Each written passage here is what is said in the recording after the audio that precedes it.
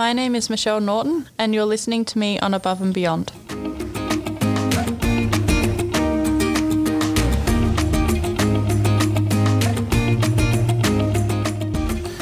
Hi all, it's Mike Myers with another episode of Above and Beyond, brought to you by the Re-Engineering Australia Foundation.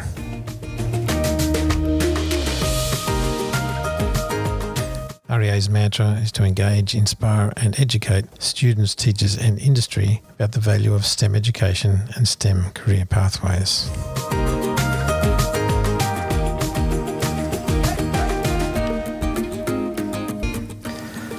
I'm here today with F1 in Schools royalty, a world champion in 2012. Michelle's from Brighton Grammar in South Australia and has gone on from there to study engineering at the University of New South Wales in Canberra as a civilian student, and since then is now working for Thales as an engineer. So Michelle, how's the career journey been for you from school to where you are now?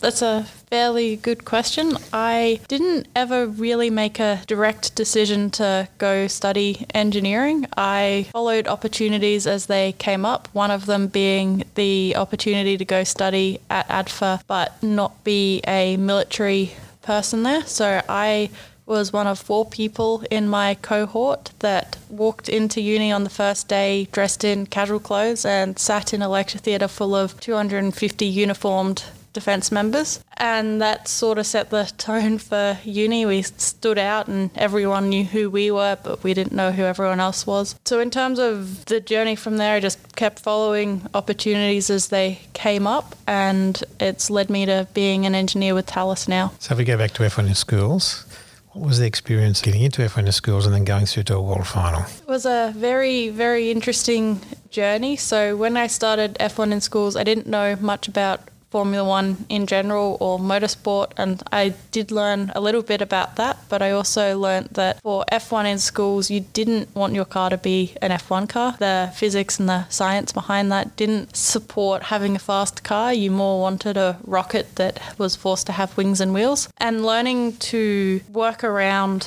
the limitations that are put on you. So when you get your 30-page rule book and it tells you everything that you have to do and everything you can't do, and then you go, well, it's telling me I have to have a wing on the car, but I don't want a wing because that's going to slow me down. So you work out how to work around the obstacle that's in your way, and then how to still achieve some level of performance while you're doing that. And the learning how to go about that was quite an interesting experience, and then learning how to do that while working in a team as well, with a fairly big deadline. And when we were going to Worlds, we had about 6 months to start from scratch, new rule book, new obstacles, new things to work around, and we still made it there and had a fast car at the end of it. So what was the experience going from turning up at the world final to standing on the podium? That's an interesting one. So we had a fairly interesting journey at the World Finals. We got there and our pit display was 3 centimetres too long. It didn't fit, and so we had to go find a saw and cut it down to size, and that was day 1.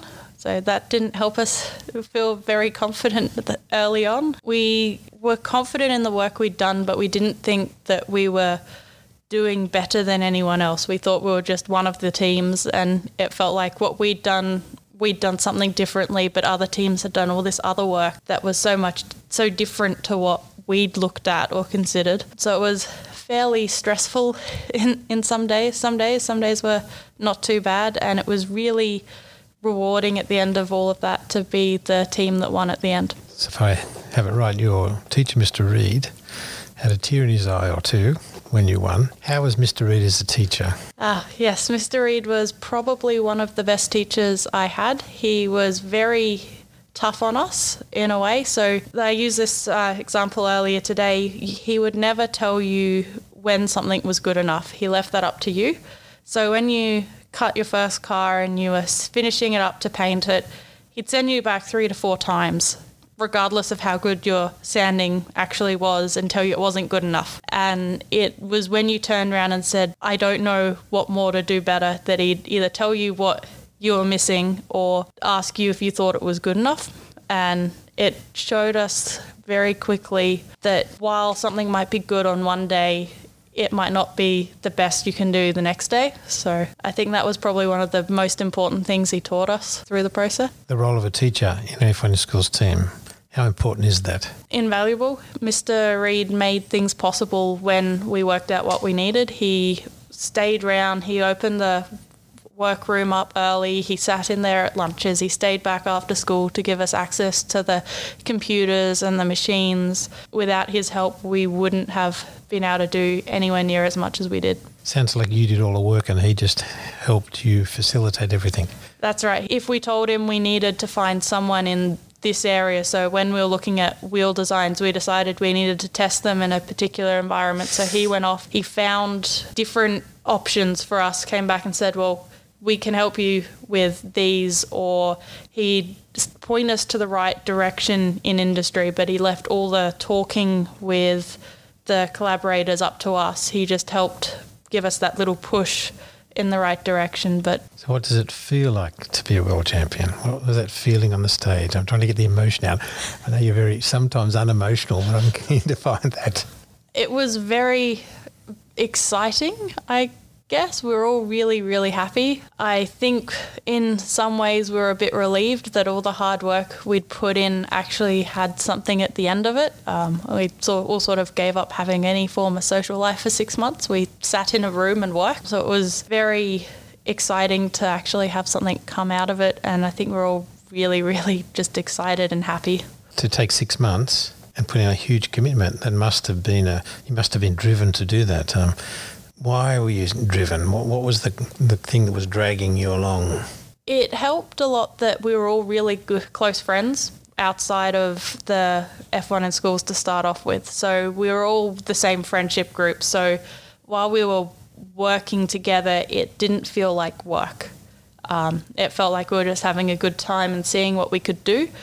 In a lot of ways, it was a challenge to us as a team to see, how fast can we actually make this car go. Here are all our variables. How can we try and control them? And it was the challenge of pushing the rules as far as you could to achieve something and then go see how you measure up against everyone else. Now, there were 6 people in your team? We went through states and nationals with 5, and then when we went to Worlds, we added 1 team member. So do you know where all of the other team members are now? Yeah. So Jane, our project manager, is currently working with the South Australian Water Corporation. She's in the marketing area. Spencer, who was the design engineer in our team, he is about to start a job with Raytheon over in Adelaide, looking at one of the planes they've got some work with. Yeah, engineer? Yes, he's a mechanical engineer. No, sorry, aeronautical engineer. I believe Jake and Tom have finished. They went to London, so they've both finished their degrees now, and they've both got jobs. But not quite sure where they actually are. I think they're both as part of. We should fill people in as a part of becoming world champions. There was an opportunity to go and study at London City University, and Jake and that took it up. I think.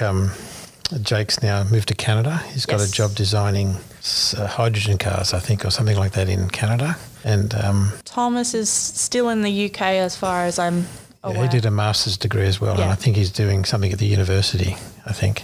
I think Mr. Reid always says that you're the 5 or 6 smartest kids he's ever had. So he's always way too generous on us. So if you were to give some advice to some students coming through, what would be the takeout that you'd like them to understand, given that it is a difficult road to get to the end? What was the guiding takeout that you might have for them? Okay, so for F1 in Schools, it's a lot more of there's not a right answer to any of it. It's whatever compromise you think is going to get the right solution at the end of the day, or the fastest car. So you can rock up and your car could look completely different to someone else's, but that doesn't mean that you've designed it better or worse than someone else. It just means you've taken a different approach, and every time you get to the competition, you're going to see things that someone's thought of that you haven't. And it's learning to, instead of maybe being intimidated by that, try and understand how they got there, to feed into how you make your decisions in the future. So if they've taken a completely different thought process, that you can adapt or pull those missing pieces into the way you consider a problem, then that might end up with an even better result, because there's no right answer, and it's all how you approach it. Would you recommend that students take up F1 in schools? I think there is a lot of value in doing some STEM type project, because it shows you, particularly if you're very heavily focused in science and maths, it shows you that gets you nowhere if you can't explain it to people and you can't promote what you're doing, because you could be the smartest person on the planet, and if you can't communicate what you want or what you're thinking, then there's no value in it. Whereas it's very good at showing you that you can design your car, but you've got to tell 2 to 3 people on the other side of a desk who've never seen it how you got there and why your wing looks that way or something similar.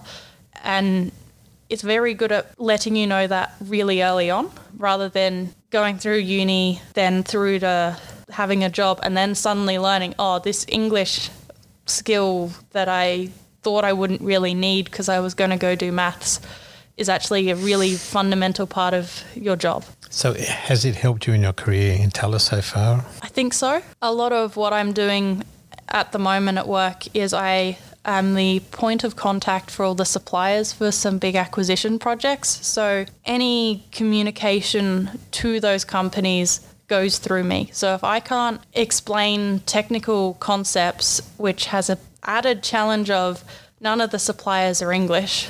There's one company in France and one company in China. They can speak English, but you have a language barrier. So if I can't explain this complicated scenario really simply, then I can't do my job properly.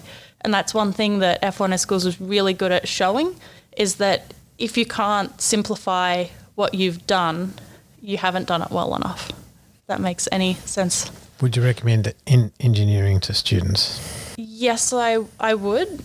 Maybe not specifically engineering, but the mindset behind engineering. So the problem solving, the learning how to pull a problem apart and then analyze it and put it back together in a way that works. I think that's fundamental for any industry or any job. So in the company I work for, the engineers aren't always in the engineering jobs. Half of the schedulers are engineers, half of the project managers are engineers, because they've learned how to assess a problem, pull it apart, put it back together again in a way that's achievable to solve it, which is fundamental to do a good job at anything. So that part of engineering, I'd say everyone should at least give a go.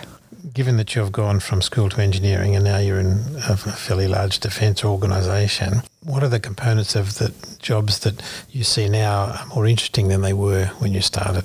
So a lot of what I do now is more maintaining items that have been around for quite a while. So I work on a dry dock in Sydney that's 70 years old, been in salt water for 70 years, and you've got metal that's at the end of its life. But the challenges that gives you now can be more complicated than just a pure design. So instead of a simple replace a valve, if you were putting a valve in pipework in a new piece of equipment somewhere, you wouldn't have a series of space constraints like we have. So we're in replacing the valve. We're not replacing the pipes around the valve. We are just replacing the valve. So this new valve we get has to match these points in space that are fixed. And that adds a new level of complexity and a new challenge into the solving of the problem that you don't get if you were to just design from scratch. And it's projects like that where maintenance can actually be far more interesting than your traditional design, because you end up with so many more limitations and you've got more parts that have to move in together with it, that it can need you to think a lot more and you get a lot better challenges out of it. I gather from this that you do like the challenge.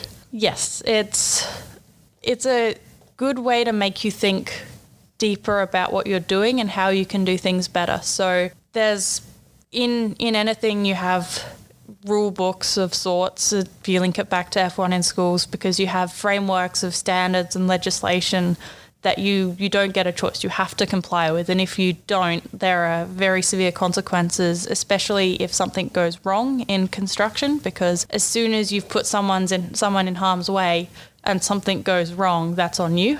And if you could have done something differently, then that's also on you, because you should try and cross out all risks as you go. So if you take the idea of replacing a valve and you're dealing with water that can flood unexpectedly and you can't shut that water supply off really quickly, you have to put so many different safety measures in place to look after the person who's going to be in a pit somewhere that might fill with water if something goes wrong. And the thing going wrong could be completely out of your control. So in what I'm doing, we have a safety isolation point which has not failed in 70 years. The only way it fails is something runs into it. Now, I can't control a ship moving around on a wharf during the day, which might hit this isolation point and make it fail.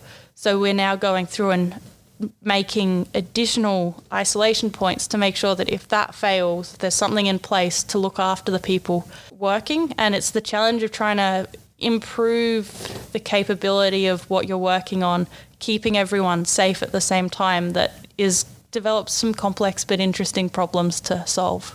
Looking back in time, would you have seen yourself doing this 10 years ago? No, I probably would have laughed if someone told me in 10 years' time you might talk to 400-odd school kids and tell them what you do, or that I'd be working for Thales or anything like that. I would have thought you were a little crazy. Well, Michelle, you're certainly not crazy, and I think your experience of going from F1 on has been wonderful to hear, and I'm sure we'll probably get to interview you a little bit further as well sometime in the future. And I think the students will love to hear from you, so thank you very much. Thank you for having me.